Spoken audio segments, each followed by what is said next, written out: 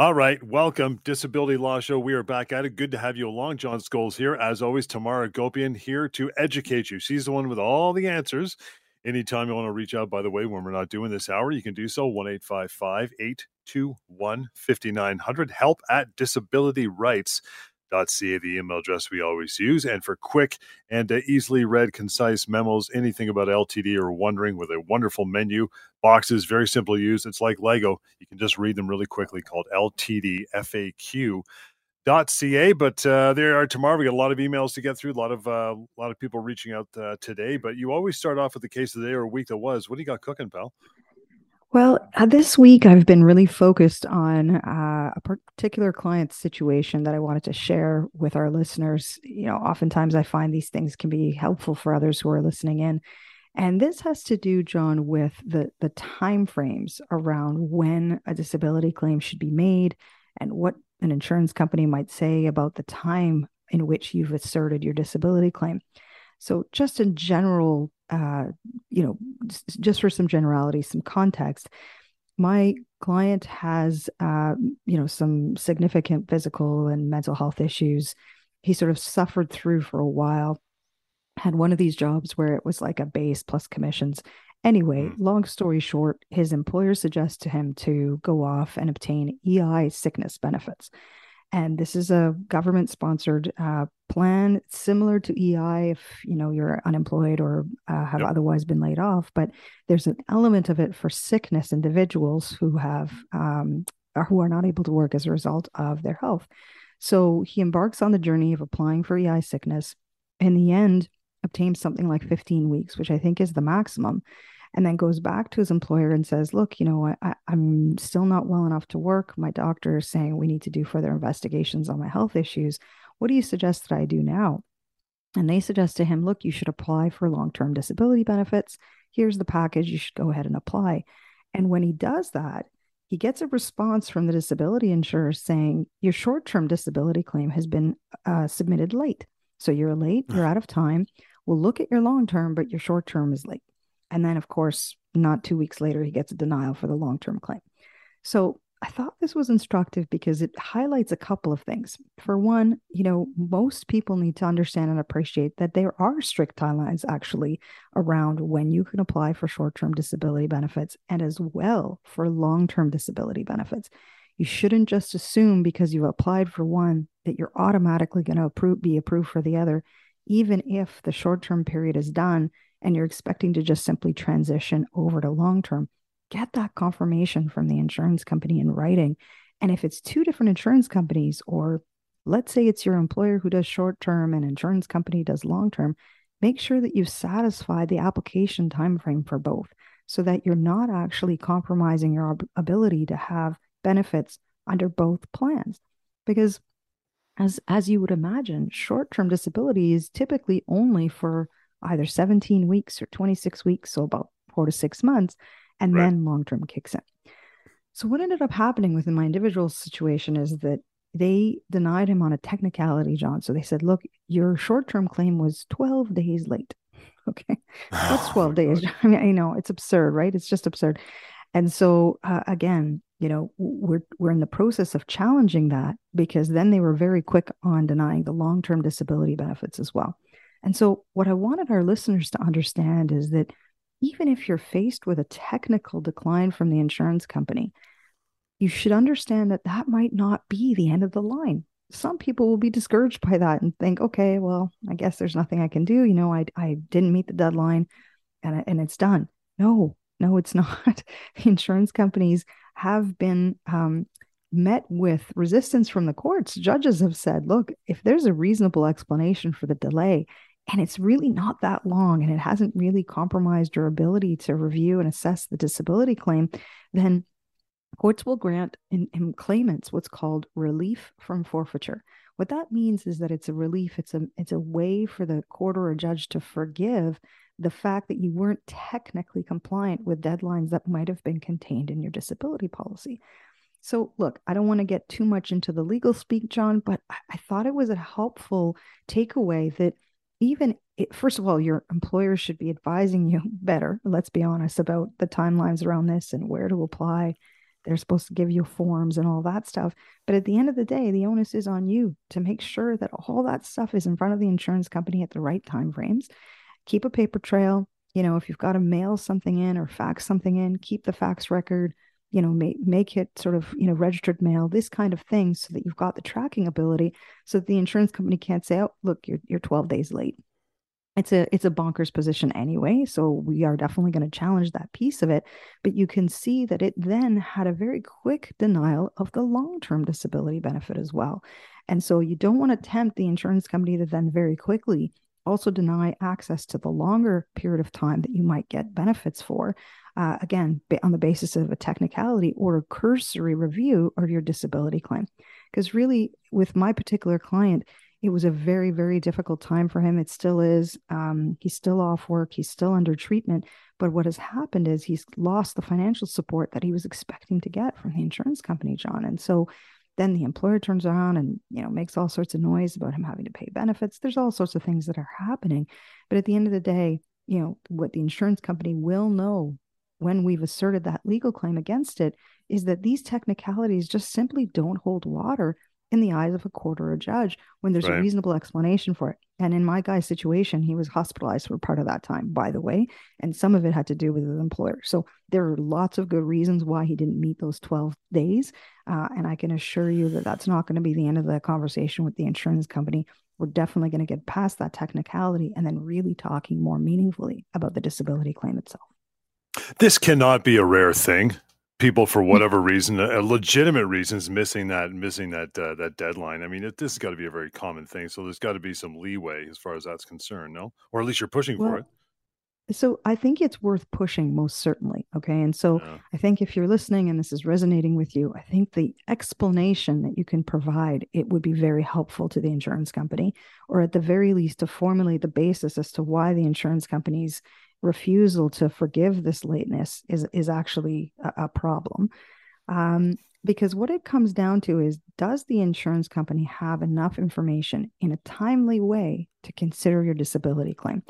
We talk about terms like prejudice. So, was the insurance company's ability to review your disability claim prejudiced by virtue of the fact that there was some slight delay in your application? And I can tell you that there are some instances where courts have forgiven months and months of delay, John.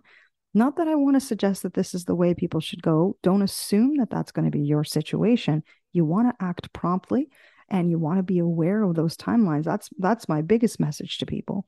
But just because you've received that technical decline doesn't mean it doesn't warrant having a conversation both with the adjuster, possibly with your employer, and then of course a disability lawyer. I mean, it doesn't hurt to have one of us look at it, John. Our consults are free. Just a quick phone call. I can review you the facts, look at what the insurance company has said to you, and see whether or not we're able to act on your behalf. Because you're right, it can happen more often than I care to admit. And insurance companies have gotten really, one in particular has challenged quite a bit before the courts about, oh, well, we never got your long-term disability application, even though we knew about your short-term claim.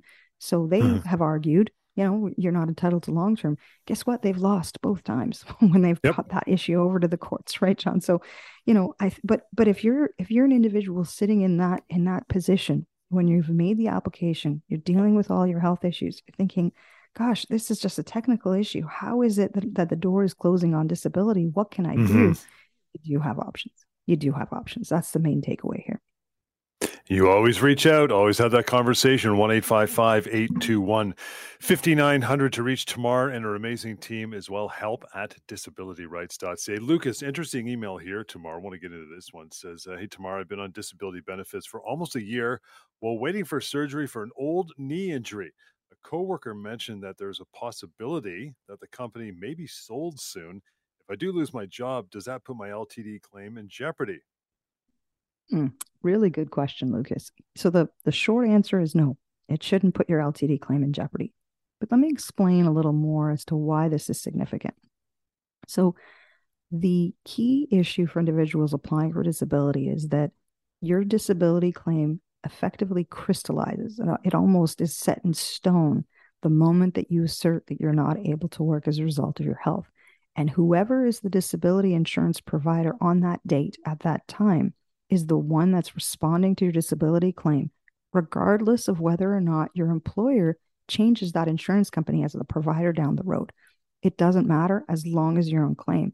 In fact, it may not even matter if you get declined and you need to pursue that claim. That claim is still with that insurance company, regardless of what happens with your employer and their choices around whether they continue the package, the group benefit package, that is, with the same disability insurer. And there's actually rules and regulations around this, John, that insurance companies don't like to talk about. But there's like, you know, a regulation and some policy and some like guidelines that insurance companies are given saying that individuals shouldn't actually fall, between the cracks. There should be some continuity of coverage for them. So it's either one or the other. But in Lucas's situation in particular, if he's been on disability and that's what he's saying he is, and it's been, almost a year, and he is receiving his disability benefits, regardless of what's happening with his employer, he still has coverage. He still has entitlement. So long as he continues to meet the test of total disability, his benefits should continue. But you might say to me tomorrow, well, what happens with other coverages? That's a whole other kettle of fish, right? Because most employers, what they're offering is a whole package of benefits that can include extended health, life insurance, disability, dental, all those other elements. Those are the things that might change and may be in jeopardy for Lucas if the employer either closes shop and therefore doesn't have employees and benefits at all, or changes carriers of disability insurance and other types of insurances. So, what you want to understand if you're Lucas is you want to understand very clearly how is this going to impact me? Get something in writing from the employer about those changes and whether you have the option to continue getting your own package individually and what your choices are so that you're not left in the lurch at the end of the day without having, let's say, medication covered or other treatment that you might need. And with that, we will take a short break. There's so much more to go. You want to send an email anytime. In fact, it might end up on a future show or this one, possibly, right? 1-855-821-5900. Email address help@disabilityrights.ca. And if you want to ask questions of a different sort using your phone or your tablet or your keypad at home, that's fine. mydisabilityquestions.com. That website's been crafted and been up for some time. It's easy and it's searchable too. So a question like yours may already be in the archive. You can search for it first, right? mydisabilityquestions.com. With that, we will take a short break and lots more. The Disability Law Show is coming right up. Don't go anywhere. All right, we're back. Thanks so much for hanging through the break. Disability Law Show. Tamar Agopian is here, always ready to talk to you, put your mind at ease and educate you, right? That's the biggest thing with that first phone call is just getting your bearings and learning a lot as well. 1-855-821-5900. Dealing with a bad insurance company, you've been asked to appeal or you've been cut off altogether, a lot of stress. It can mount up really quickly. Feels like a David and Goliath situation, but don't worry. There's always a way to reach out and get some help. That phone number as well, help@disabilityrights.ca. Tomorrow before the break, we were talking about Lucas's email benefits, old knee injury, waiting for some surgery, and the company might be sold. Is there a severance/workplace issue to go along with this as well? Good question. And I think that there could be. So, if you're on disability and you find yourself in the unfortunate situation that you might lose your job, you might be thinking to yourself, gosh, what is that going to do in terms of compensation? Does that have an impact on my long-term disability benefits? And it's not a straightforward answer, John. I mean, yes, it could, but what it comes down to is actually what your policy says, your disability policy, about what kinds of credits the insurance company can get against your long-term disability benefit. Let me explain that a little more. Yeah. So what these disability policies will say is, here's what we will pay. Okay. Usually it's, 2/3 of what you're making before you stopped working. But if you come into other sources of income or benefits that are related to your disability, then we get, as insurance company, deductions or reductions against the LTD benefit we're paying you for all these other sources of income and benefits. The one we talk about most often is CPP disability. What we talk less about, though, is severance included in one of that, those listed items that the insurance company could get a credit for. So you lose your job, unfortunately, you're paid some measure of severance, maybe not. And we've got a whole other show about severance and employment benefits. But just sticking to, what does it do for LTD? If you come into some money from your employer by way of severance, you want to understand very clearly whether or not your insurance company is actually going to get a credit and is entitled to a credit. Because if it's not actually enumerated, if it's not listed in black and white in your policy wording around getting that deduction, then actually the insurance company is not entitled to it. So you should be aware that they're going to ask you, obviously, oh, look, we learned that your company is being sold, you've lost your job, did you get some money?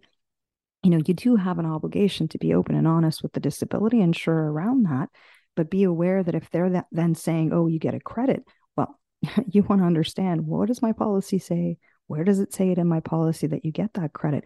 Because sometimes the severance can be quite significant, John, and it can be for a number of months. And it may be so significant that you stop getting your LTD benefits for a while, right? Until essentially the insurance company takes that credit. So what I don't want to see happen is people are listening to the show and thinking, okay, yeah, I'm going to get a severance and stop getting my LTD. No, not necessarily. Not unless you've educated yourself and reviewed the policy and have actually asked the insurance company to point to where it is that they're taking that credit.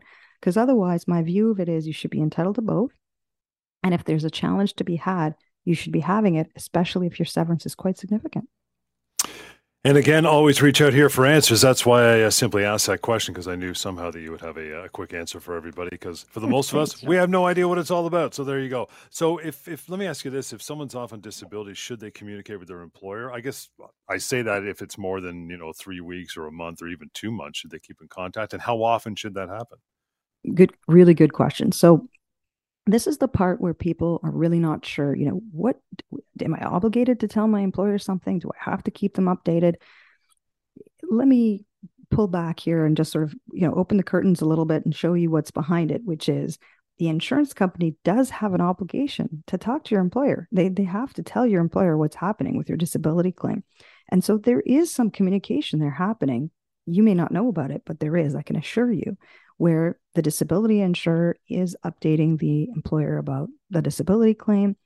What you might find is if you get a letter from the insurance company, sometimes at the very end, you can see they've copied your employer with parts of it.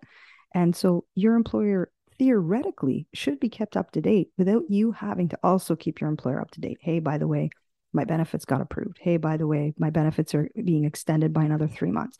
This sort of thing. You would think the insurance company would let the employer know. But that's the high watermark, right? Like it doesn't always happen this way. And so, what can you do as a claimant? What should you do? Your employer is obligated to know, generally speaking, what your prognosis is. When can they reasonably expect to have you back at work? Okay. What your employer is not entitled to know is the details as to why you're off. In other words, your medical information and the basis for that medical information. At least while you're on a disability leave and you're supported and getting your benefits, employer's not entitled to that info. So what the insurance company will do is if they send you a letter saying, we've accepted your disability on this basis, perhaps they give you an explanation as to why you've met the test of total disability. Sometimes they'll actually remove those parts of the letter, John, before they send it to your employer because they know they're not entitled to share that info with your employer. But if you're sitting there as a claimant and you're like, look, I've been off for 2 months and then now I get this email from my employer saying, hey, can we get an update? Yeah, you can provide them with an update. That's okay. Try and do it in writing if you can. And your employer may say, look, we need a medical note for our file just to confirm that you remain unwell and not able to work. That's okay too. Sort of a brief medical note or some kind of form to be completed by your doctor is also okay, as long as it's fairly consistent. And as long as your doctor is also aware that the details are really meant for the disability insurer, not the employer. Here's where it becomes difficult though, John. If those updates are far too frequent, if those updates in and of themselves are challenging the claimant for being off, or perhaps putting them in a situation that's really impacting their health, then I think it can start to get a little dicey and problematic as to how much contact is necessary with the employer. This is why it may be helpful if you are supplying some information to your employer about where you're at, your status, and so on. You might want to get your doctor to just say, hey, by the way, and I'm going to reassess my patient in 2 months, 3 months, 4 months, whatever the time frame is, so that it can essentially give your employer a signal that, hey, nothing much is expected to change for that period of time. And that sometimes will hold off the employer from asking for further updates, right? Because they know you're not coming back anytime soon. They don't have to do any sort of return to work planning with you, and it keeps the employer at bay. But It's the other just thing that it's yeah, go just ahead, John. a simple note would do, a simple email to your Exactly. supervisor, whoever, say, hey guys, still off. If you need any problems, let me know. Talk soon. But that's it, really, Exactly. right? Yeah. Because the last thing you want to do, John, is ignore that as well, right? Because the opposite end of it is on the employer side, if they don't get responsiveness from you, they may assume you've abandoned your job, that you're just simply not coming back ever. And you don't want to compromise your employment in a way like that, even if you are on a supported disability leave. So don't assume, conclusion, don't assume your disability insurer is always keeping your employer apprised. If the employer is reaching out to you, a simple response is just fine. If they need anything from you, put it into context as to what it is that the employer in fact really needs. And really what they need to know is there a likelihood for you to return next week, basically, or the week after, or in any time in a short period of time where they have to make arrangements on their end to either put you back on shift or create a workspace for you, or whatever the case might be. The other thing, though, I wanted to add, John, is that I think you may have already mentioned it at the top of our show. We've got this really helpful website, ltdfaq.ca. I really want individuals to think about, look, if you've got issues, you might want to just check it out there.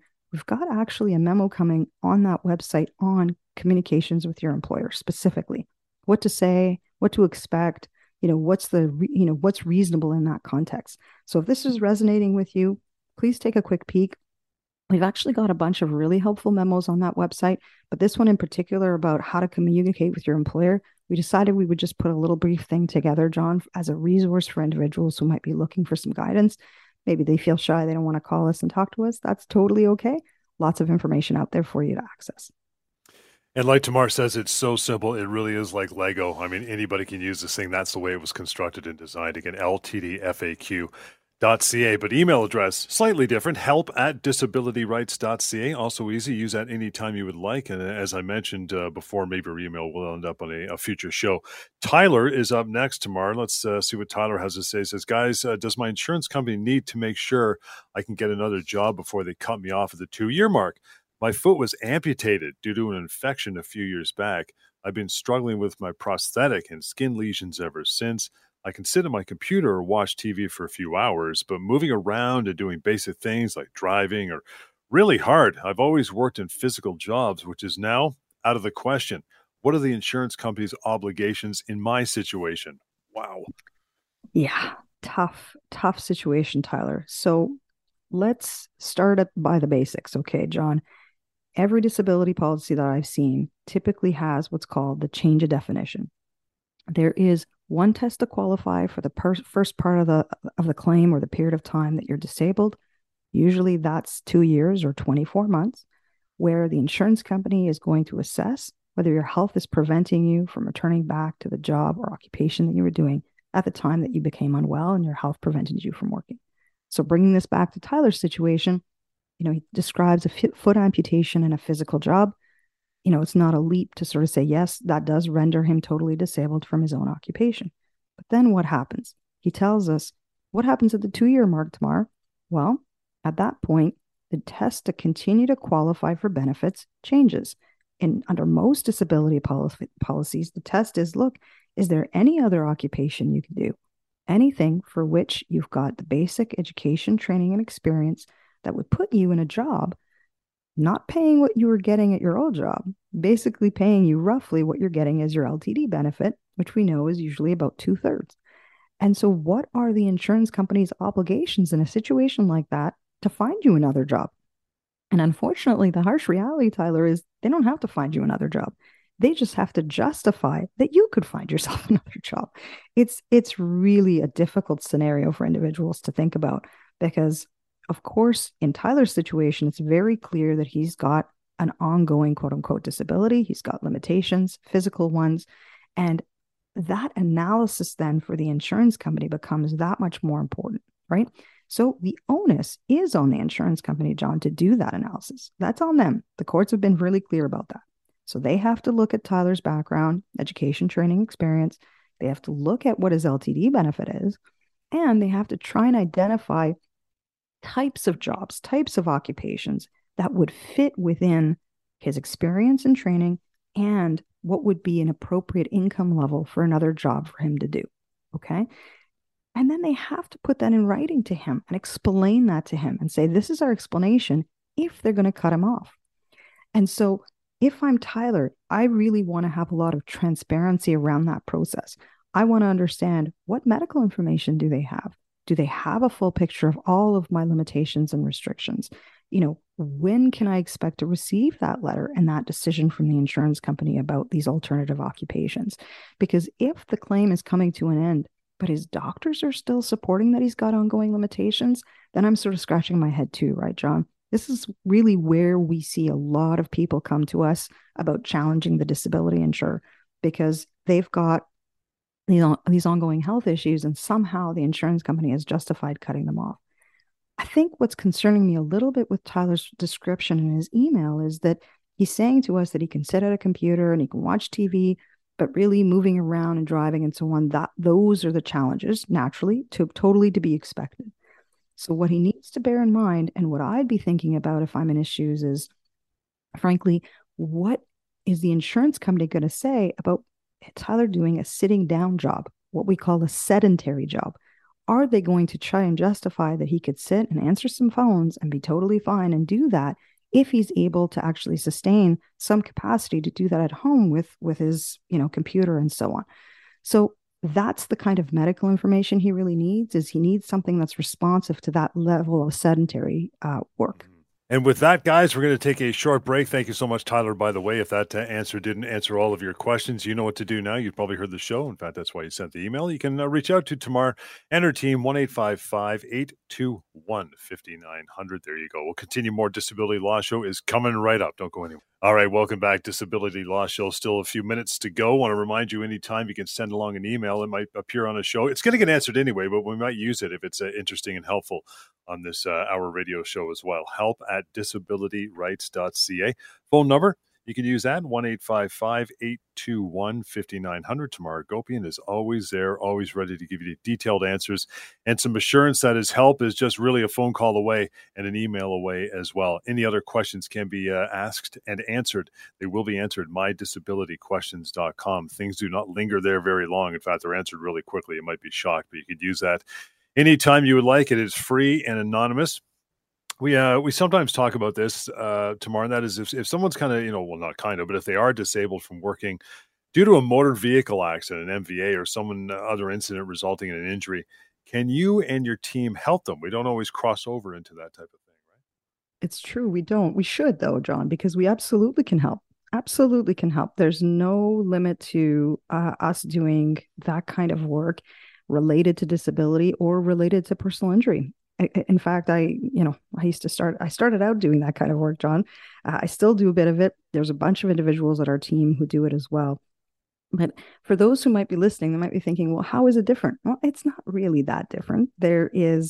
So most of the disability claims that we deal with are not necessarily related to an accident. So in other words, people develop health issues that prevent them from working. But by all means, disabilities can occur from all sorts of different scenarios, and that can include an accident or an injury. So it could be a fall on a sidewalk or a mall. It could be a motor vehicle claim. And when you've got situations like that, that gives rise to different types of claims, not only just a disability claim potentially with your disability insurer, but also first party motor vehicle claim. In other words, accident benefits, which are benefits that you can get from your own auto insurance company, along with what we call tort claims. So if someone caused the accident, if someone caused your fall or injury, then there could be a potential legal claim against that individual or that company or corporation for damages, basically pain and suffering and other elements like loss of income. So I think I want to talk about it more generally because I think people put these kinds of claims in boxes. And I don't know if those boxes are quite right, John? They sort of have intermingling impacts. In other words, there's income sources, particularly in motor vehicle, not only from the individual who caused the accident, for example, as a tort claim, but also, an income component against potentially your own auto insurer for what we call loss of income benefits or income replacement benefits. And then also you can make a long-term disability claim or a short-term disability claim in a context like that. And what I find, generally speaking, is that some, information, legal information out there from either personal injury, firms or disability firms don't actually always talk about how they all work together. These are all valid claims if your disability is arising from an accident or an incident or an injury that you've suffered. So I don't want people to shy away from getting further information. And then it's just a question of, where do we direct those applications? Where does the paperwork begin? How does that move forward? Assessing whether or not all those sources of income or potential compensation elements have been reviewed and considered. And so I think that if you're in a situation like this where you're like, I don't know where to begin, please don't hesitate to give us a call as well. Our consults are absolutely free. We can set you up with individuals who have the expertise, myself, along with many others at our team who have been doing this type of work for years and years and years. And we'll suggest to you, look, okay, this is where we start. This is the starting point. Most likely a disability claim along with an accident benefits claim, let's say, for example, perhaps putting the tortfeasor on notice that there is a potential legal claim there. Lots of different things that we need to start out right out of the gates. And then we would go from there moving forward on seeing where that compensation can come from. And if there are barriers or, let's say a denial, say even for disability benefits, then we're right there as well to pursue further rights on behalf of a particular client in a situation like that. It's interesting too, because it makes me, what you just said kind of brings about something we haven't talked about for a while, and I'm wondering if this is part of that compensation as well, if it's to a point, motor vehicle accident or otherwise. But we'll focus on that because that was the question. But if you need things like as a result of your accident and your disabilities, you need retrofitting in your shower, your bathroom, maybe a mother, father, spouse, child has to help take care of you every day. Can you claim for those benefits if they're, if they're taking time out of their day, say every day, Absolutely. to help take care of you? Is that part of the coverage as well?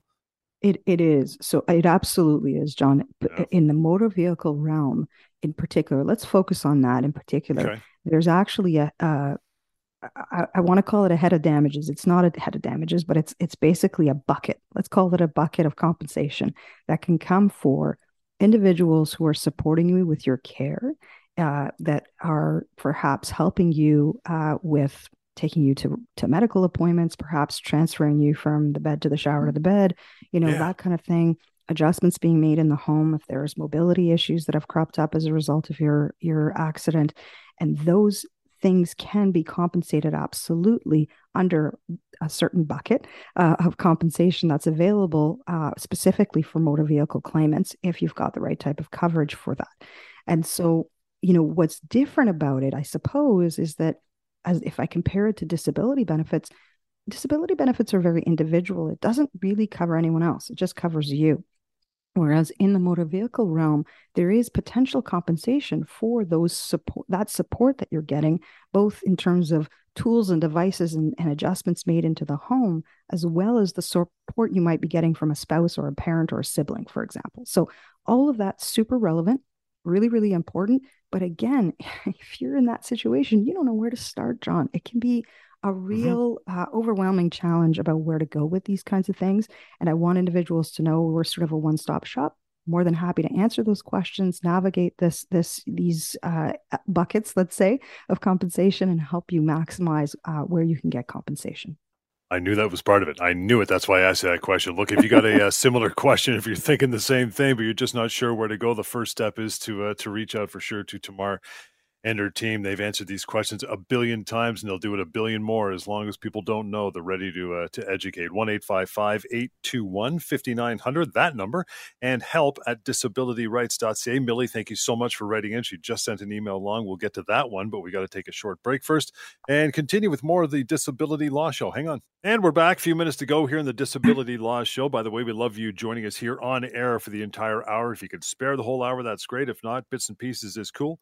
But you can always reach out afterwards and have your own lengthier conversation in private with Tamar or a member of her team anytime. How do you do that? 1-855-821-5900 or email help at disabilityrights.ca. I mentioned Millie Tamar. Let's get to Millie's email here with the last few Yeah. minutes of the show. It says, hey guys, I've been on LTD and CPP disability for over 2 years with fibromyalgia and migraines. My insurance provider is sending me to one of their doctors for a mandatory medical assessment. My doctor has told me that I am permanently off work, so I don't see the point of it. Do I have to attend? Very common question. Millie, I don't see the point of it either, but yes, unfortunately, you have to attend. Look, I'm being a little bit cheeky, John, but this profile just frustrates me just to no end with the disability insurer, right? I mean, so she's CPP approved.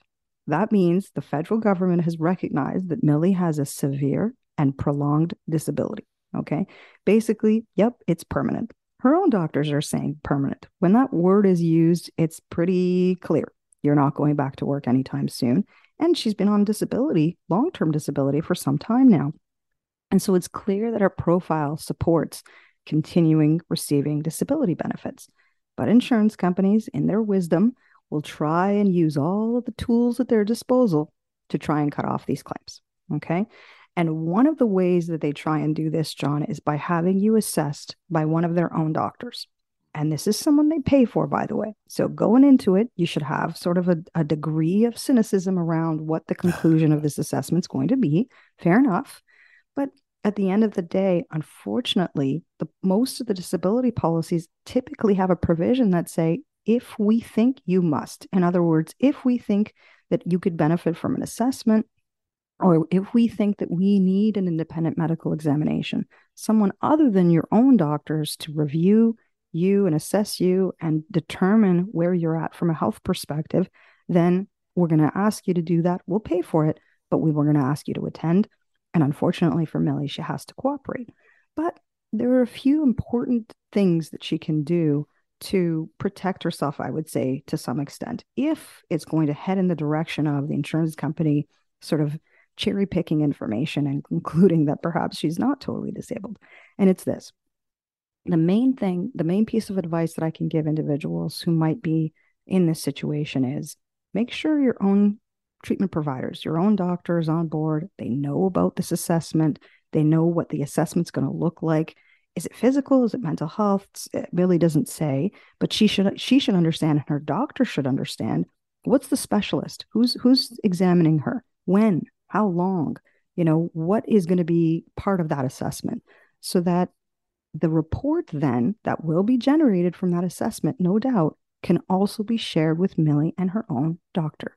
It's important to see what's being written to the insurance company about you and your health after an assessment like this, especially because I've seen a number of times, John, where these assessments have lots of inaccuracies in them. Clients will tell me, well, no, I didn't say this, or I said that, or this is actually how it went, and this isn't recorded in the report.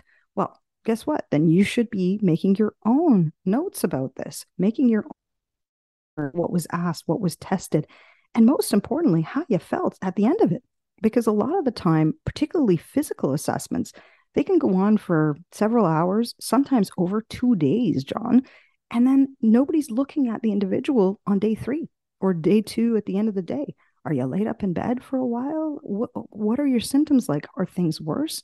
And if you had the tolerance to do certain things on those limited testing days, doesn't mean that you're going to be able to do it day in and day out.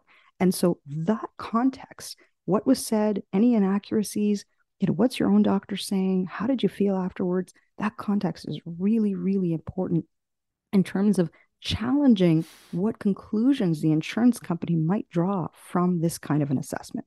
Now, look, most of these things, are being done virtually, John, at this point. So, you might have to be set up in a virtual space. I won't get you started on, what I think about these virtual assessments, I know. right? And how effective they are, especially physical ones. But anyway, okay. But even if it's a mental health one though, John, it's really, really hard, I think, from a virtual framework to even really truly assess a claimant.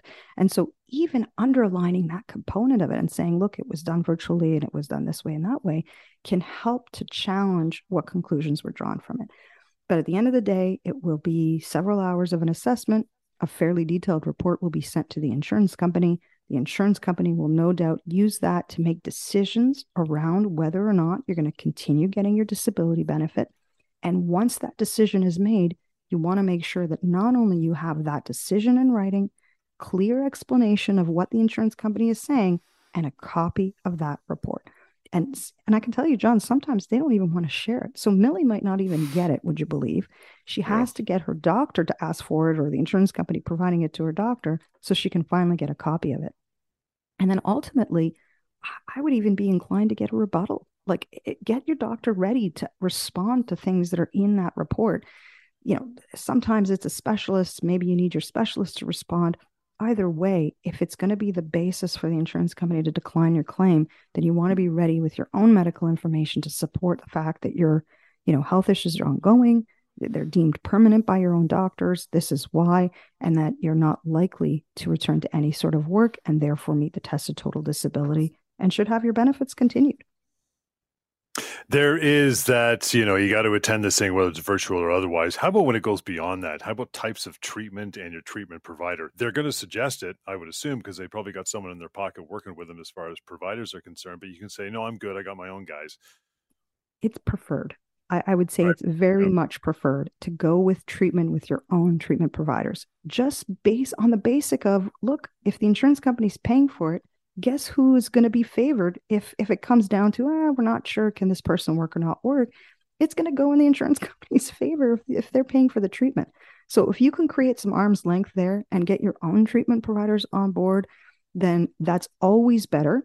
I think where it becomes a little more difficult is people saying, look, but I can't afford the treatment. Insurance companies saying they're going to pay for it. I need that benefit. Fair enough. But then make sure that you've got OHIP provided service providers available, like a family doctor or someone who can oversee it. You're not paying out of pocket, but at least you've got someone who's basically on your side who can look at it from your perspective as opposed to just the insurance company's perspective. And with that, we are just about done. As always, Tamar, excellent working with you. You're so informative, and you always set everybody in the straight and narrow with the good advice. You want to reach out. By the way, Tamar also does her TV show. You want to find links to that. Simply go to disabilityrights.ca. There's a media tab. You'll catch Tamar on TV as well. But during this radio show and afterwards, anytime, 1-855-821-5900. Easy number. We give it out all the time. And help at disabilityrights.ca is where we get our emails from anytime, and anytime as well. Can I say anytime one more time? By disabilityquestions.com. That is a free service. That site is constructed just for you to reach out, ask your questions. Either Tamar or a member of her team will answer them quickly. It's free, it's anonymous, and it's searchable. So a similar question to yours may already have been answered in full. Again, mydisabilityquestions.com. And we'll join you next time here on the Disability Law Show.